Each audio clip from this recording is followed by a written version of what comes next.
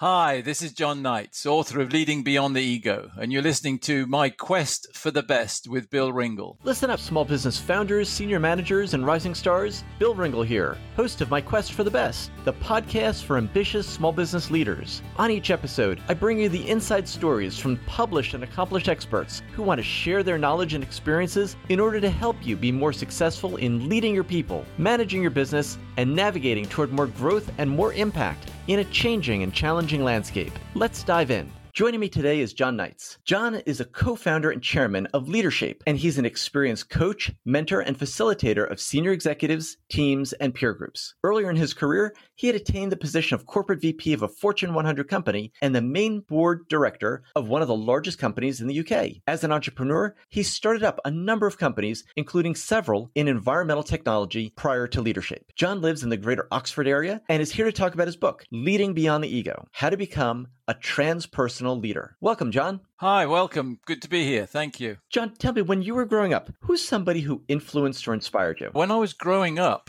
now that's a good one. I think my teacher at the sailing club, I think he would be the one who would have influenced me probably most. What was his name and what did you learn from him? His name was Mr. Green, and he was our woodwork teacher. And he gave me the opportunity with a couple of other students to build a small sailing boat so we could represent the school in the local regatta. And I think it was that opportunity that you could build something yourself and then you could actually sail it and hope to win. In fact, we never won the race, but the fact that you had the chance to sail the boat that you'd built, I think that was really inspiring for me. There's something about actually sitting in a boat that you created and having it be seaworthy and be able to compete that just fills you with pride and confidence, doesn't it? Absolutely. What do you think was unique about Mr. Green's approach? Was it that he was very encouraging? Did he see something that led him to give you an opportunity to take some sort of particular role in building that boat? I think he asked for volunteers and I volunteered. I can't really remember why I volunteered, to be quite honest, but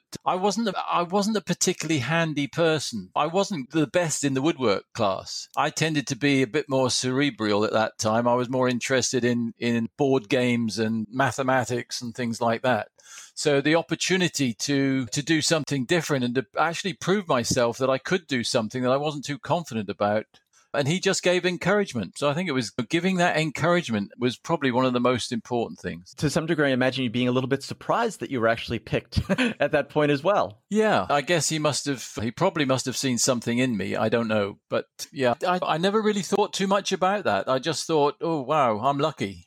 All of us have those types of experiences, at least one, probably many. As you think about early in your career, can you think of a time when you drew upon that confidence that you got from Mr. Green's encouragement early in your career and used it to make a decision or take an action that was influenced by his example? I think in general, that experience gave me self-confidence. And so I was a person who, when I went to university, I was confident enough to be myself rather than trying to please other people, which I think helped. And when I started my career, I also had that self-confidence. For example, after a year after I graduated, I decided to move to Sweden and I didn't have a job to go to. I think I had £50 and a suitcase full of clothes and my little car, and I went to Sweden. And somehow, more by serendipity and luck and so on and so forth, I managed to find myself a really good job that I really enjoyed and worked there for 5 years. What was that job? It was with a company called Alfa Laval, which was one of the biggest companies in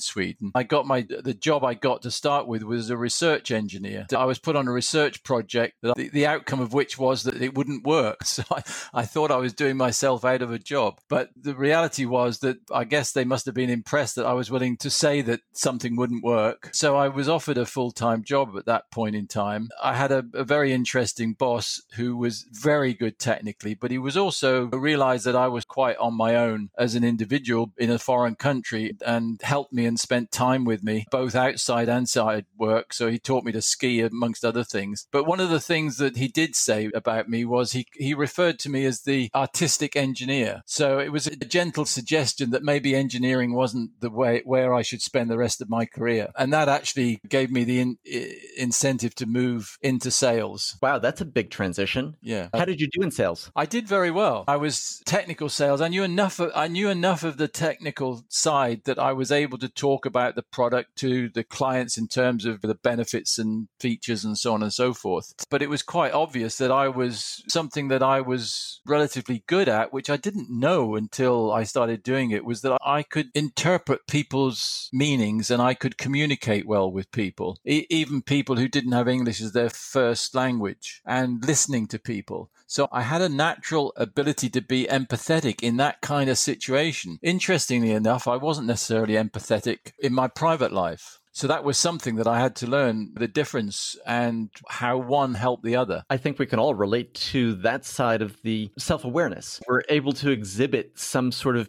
behavior or characteristic trait in one of our roles as a student, as an employee, as a salesperson, and then it doesn't necessarily carry over into other roles, either on a sports team or at home. Absolutely. Self-awareness is just so important. The sales skills, I also imagine, helped influence your decision to become an entrepreneur. Many people listen to this podcast have that experience of working in a corporate job and then saying, I want to start a business. You were able to do that. What do you think allowed you to be successful in making that transition? First of all, it wasn't an easy decision. I didn't make that decision consciously to become an entrepreneur. The reason I became an entrepreneur, to be quite honest, was because I got very high up in an organization where I was offered the role to become chief executive. It would have compromised my values to accept that job because there were certain aspects that the merchant bank and the auditors were requesting that had been, it wasn't illegal, but it was just maneuvering things around that I just wasn't comfortable with. And I thought, if this is what big corporate is, leading a big corporation is about, I don't want any part of it. So I left for that reason. And then I picked myself up and said, okay, what am I going to do now? And the first couple of things that I tried weren't successful. So it was learning by failure, to be quite honest, to start with. It was only the third or fourth investment or company that I got into that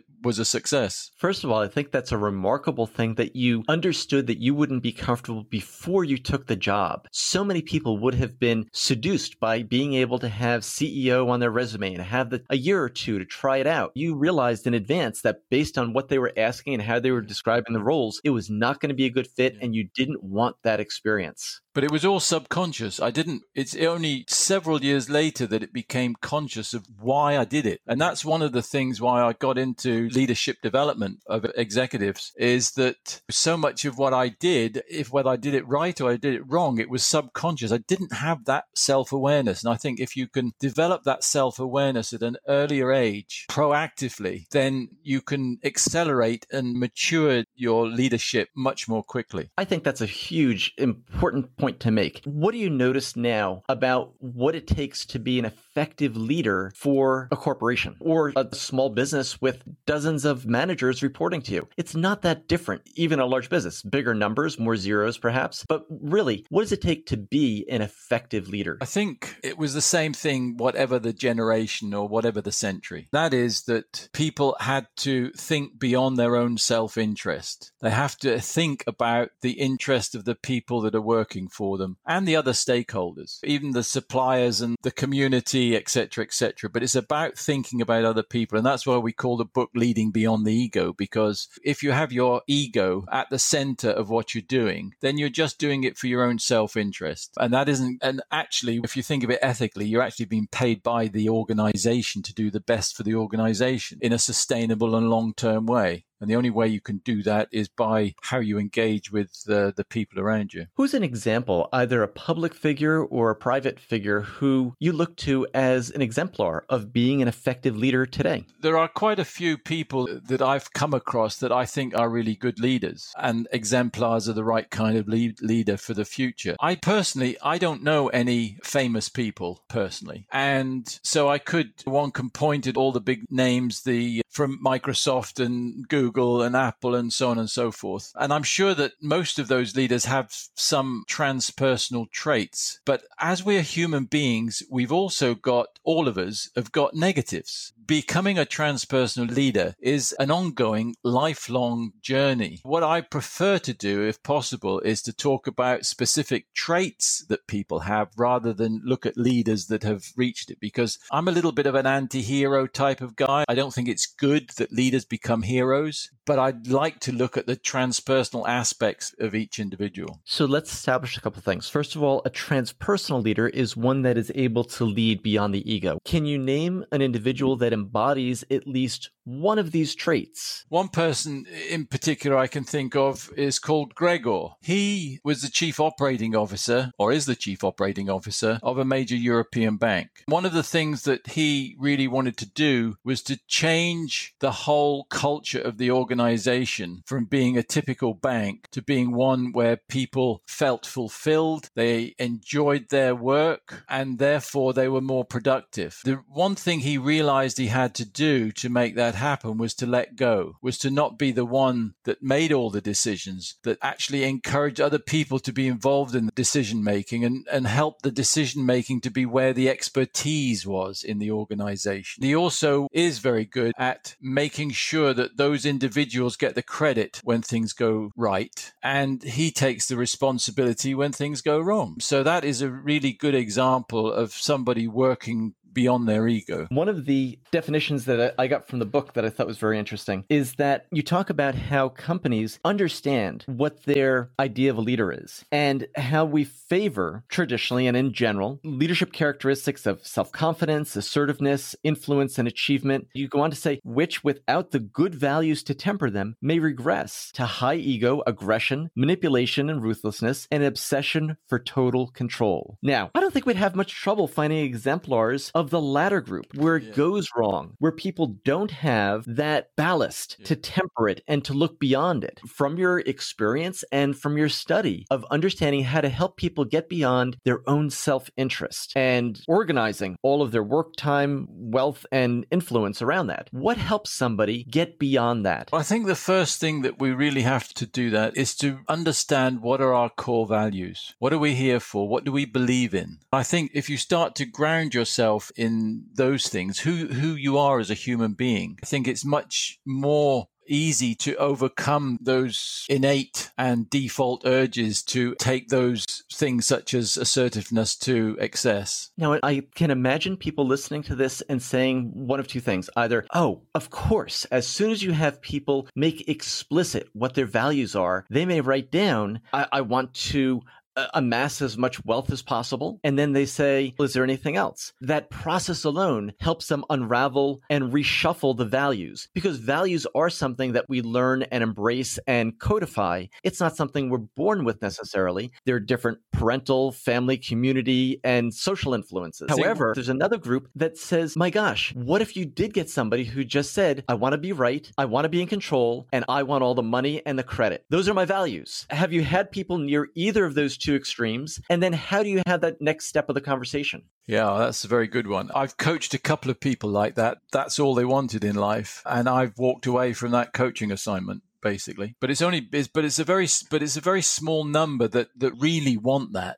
and can't be moved away from it. And they tend to be a bit sociopathic, to be quite honest. Haven't you encountered people who at first glance, that's what they were told, or that's what their mentor taught them, and then they were able to say, I'm doing this, I'm working hard, I'm achieving this, but I haven't the foggiest idea what to do when I get there? Absolutely. We are being measured by how much we earn or how much we own. I think we have to really change from that. Yes, everybody wants to have enough money so they can be comfortable, but whether you've got a couple of nice cars is fine, but do people need 10 or 20 or more than one luxury yacht or whatever it is? John, we probably both read the research that shows that after a certain level of income that makes you upper middle class, where you have a stable home, you have cars for the adults in the family, and maybe you go on regular vacations and you're enjoying that lifestyle, that doubling the income doesn't double one's happiness. It only leads to incremental happiness. Absolutely. And that's what we should be measuring in a way. I know Bhutan, they, as a country, they have happiness rather than GDP as a measurement, which I think is really interesting. But happiness is the important thing. That's what we all want. And we have to then think about, okay, what is it that makes us happy? And I think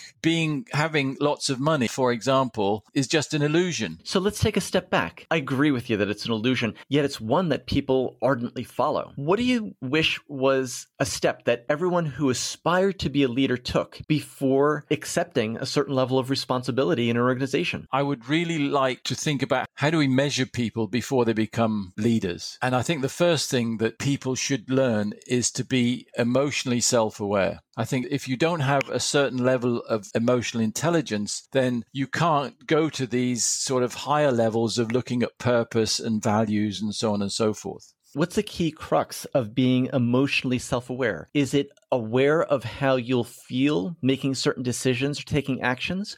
Or do you go the step beyond and say you've not only got to figure out how you're going to feel or anticipate, but also be able to take into account into your decision-making process how it's going to affect others? Yeah, it's both. I think you have to start off. Again, it's a stepwise thing. The first step in emotional intelligence is being aware of yourself, of your own feelings. And then the next step is about how do you manage yourself? How do you manage those feelings? And how do you manage the way you want to be? How do you manage your initiative? How do you manage your emotional self-control, etc.? And then the third is when you start to think about other people. And although it's counterintuitive in a way that you would think, oh, we need to think about other people before we think of ourselves, the reality is that if you haven't got yourself under control in some way, and you know yourself, then it's not possible to really help other people or to know other people. So the third area is social awareness, which is about understanding other people, of which empathy is a huge part. And then the final part of emotional intelligence is building relationships. And that's what, at the end of the day, enables us to run our organizations.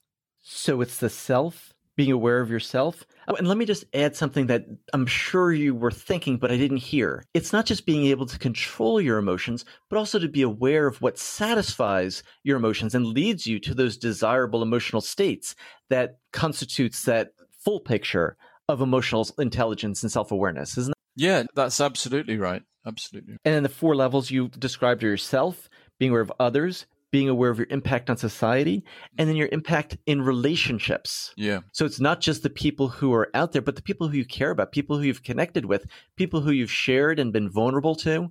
That all makes a difference. Absolutely. So now let's take the position of being part of a screening committee that's evaluating people to be a next CEO of a company. What are some of the steps, criteria, or issues that we should include as part of our evaluation to take this into account? Let's give people who are listening, who are going to be in this position, maybe these are leaders of companies who are looking for their successors. What should they be thinking about or asking them to do and see how they respond in order to see if they have the opportunity or the capacity to be effective people who lead beyond the ego? I think the kind of questioning that will help us find the answers to this is to find examples of how people have been and how people have actually behaved in certain situations. Give me an example of that kind of question. Give me an example of when you had somebody reporting to you who was having a difficult personal situation and it was affecting their work. How did you respond and how did you communicate with this person, for example? So it's a very open question. It's not a leading question, but you will then get from that response, did this person show any empathy? Did this person just was only interested in the person, what the person would do at work, what they would produce, wasn't interested in the personal, the background situation? You can find out what kind of person that is. And if you ask a really open question like that, then, you know, the individual being interviewed can't guess what you're expecting as an answer. They're more likely to give what they really think. It'll make them feel that they are answering the questions in the way that they think is right. That's the point. And then you're more likely to get a truthful answer.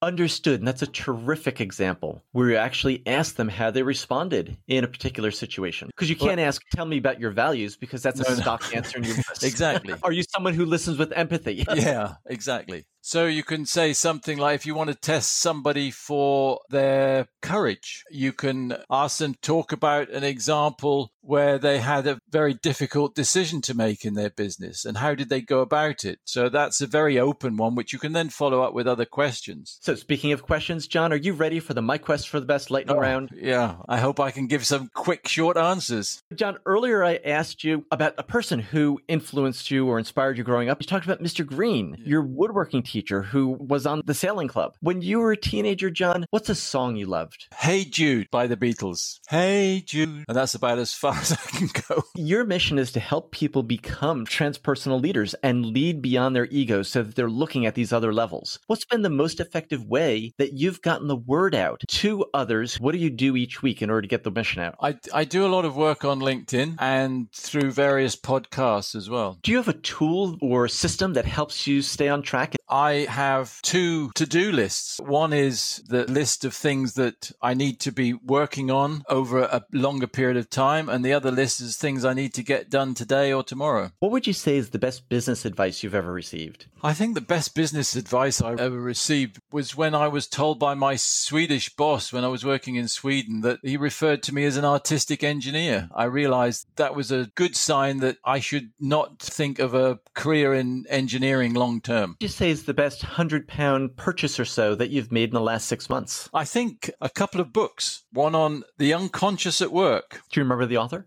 Yes, Anton Oppolzer. And what's your definition of personal success? I think it's a mixture of fulfillment and happiness. What specifically brings you fulfillment and happiness? These days, it's specifically helping people to become better leaders. That's become very focused as my purpose in life. What would you say is the most important habit, routine, or belief that you've stopped in the last year that's brought you the most pleasure or personal satisfaction? Working too long hours. So when I switch off at, say, 6 o'clock or something like that, and I leave my mobile phone in my office. John, many people who think that they are leading beyond the ego and they think that it's just a matter of taking others into consideration don't realize how much they're missing, because it isn't just realizing it, having an insight. It really is a journey. What is some advice or solid information you'd like to share with people who think that they are currently leading beyond the ego, but actually need to realize that it's more of a journey than an event? I always like to use Tolstoy's quote that everybody wants to change the world, but nobody wants to change themselves. I think that's always a great reminder that if you're not working on changing yourself on an ongoing basis, on the one hand, you're happy with who you are, but at the same time realize that you need to continue to improve, then there's no way that you can be leading beyond the ego. John, you have been so generous in sharing with me today my quest for the best. You've talked about Mr. Green, who inspired you in order to build things and go on beyond your own comfort zone and actually sail in the creation that you built. And that led to self-confidence. You had that experience with your Swedish boss who complimented you as an artistic engineer, and it gave you the insight that maybe it was something that you ought to look more broadly beyond, and led to your transition to sales. It led you to executive leadership development and being able to realize how much more powerful it is to listen and ask insightful questions than it is to tell people what to do if you're interested in developing them. We talked about effective leadership in being able to think beyond yourself and what your staff, your employees, what suppliers, community, and beyond, and how their interests need to be taken into account. We talked about an example of a transpersonal leader, Gregor, who was the CEO of a major European bank and had the ambition to really change the culture so that people who showed up for work felt fulfilled and enjoyed their work and were more productive. Through that, they were able to get credit for their contributions, and he backed them up and took responsibility where things didn't go right. For these and so many more reasons, I want to thank you for joining me on my quest for the best, John. You're very welcome. John, before we say goodbye for now, tell me, where is it that we can find out more about you and your work online? The best place to go is to our website, www.leadershapeglobal.com. John Knight, author of Leading Beyond the Ego, I want to thank you once more for being on my quest for the best today. Thank you very much.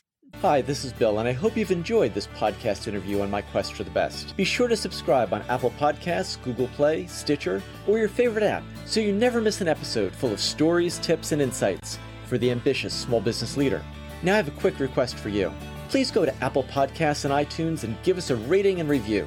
My team and I really appreciate the feedback, and we read every comment to find out what you enjoy and what you want as we develop new content, course materials, and a few surprises that we have in store for you. When you rate and review My Quest for the Best, you help other small business leaders find us, subscribe to the podcast, and join the community. You can get the Insider's e-newsletter for small business leaders by going to myquestforthebest.com. We have chosen a challenging path to make a living and make a difference in the world, and I believe it's important to share top-notch resources with each other, which is why you'll find new episodes from top thought leaders and small business experts on My Quest for the Best each week. Thanks for listening and being part of the community. See you on the next episode.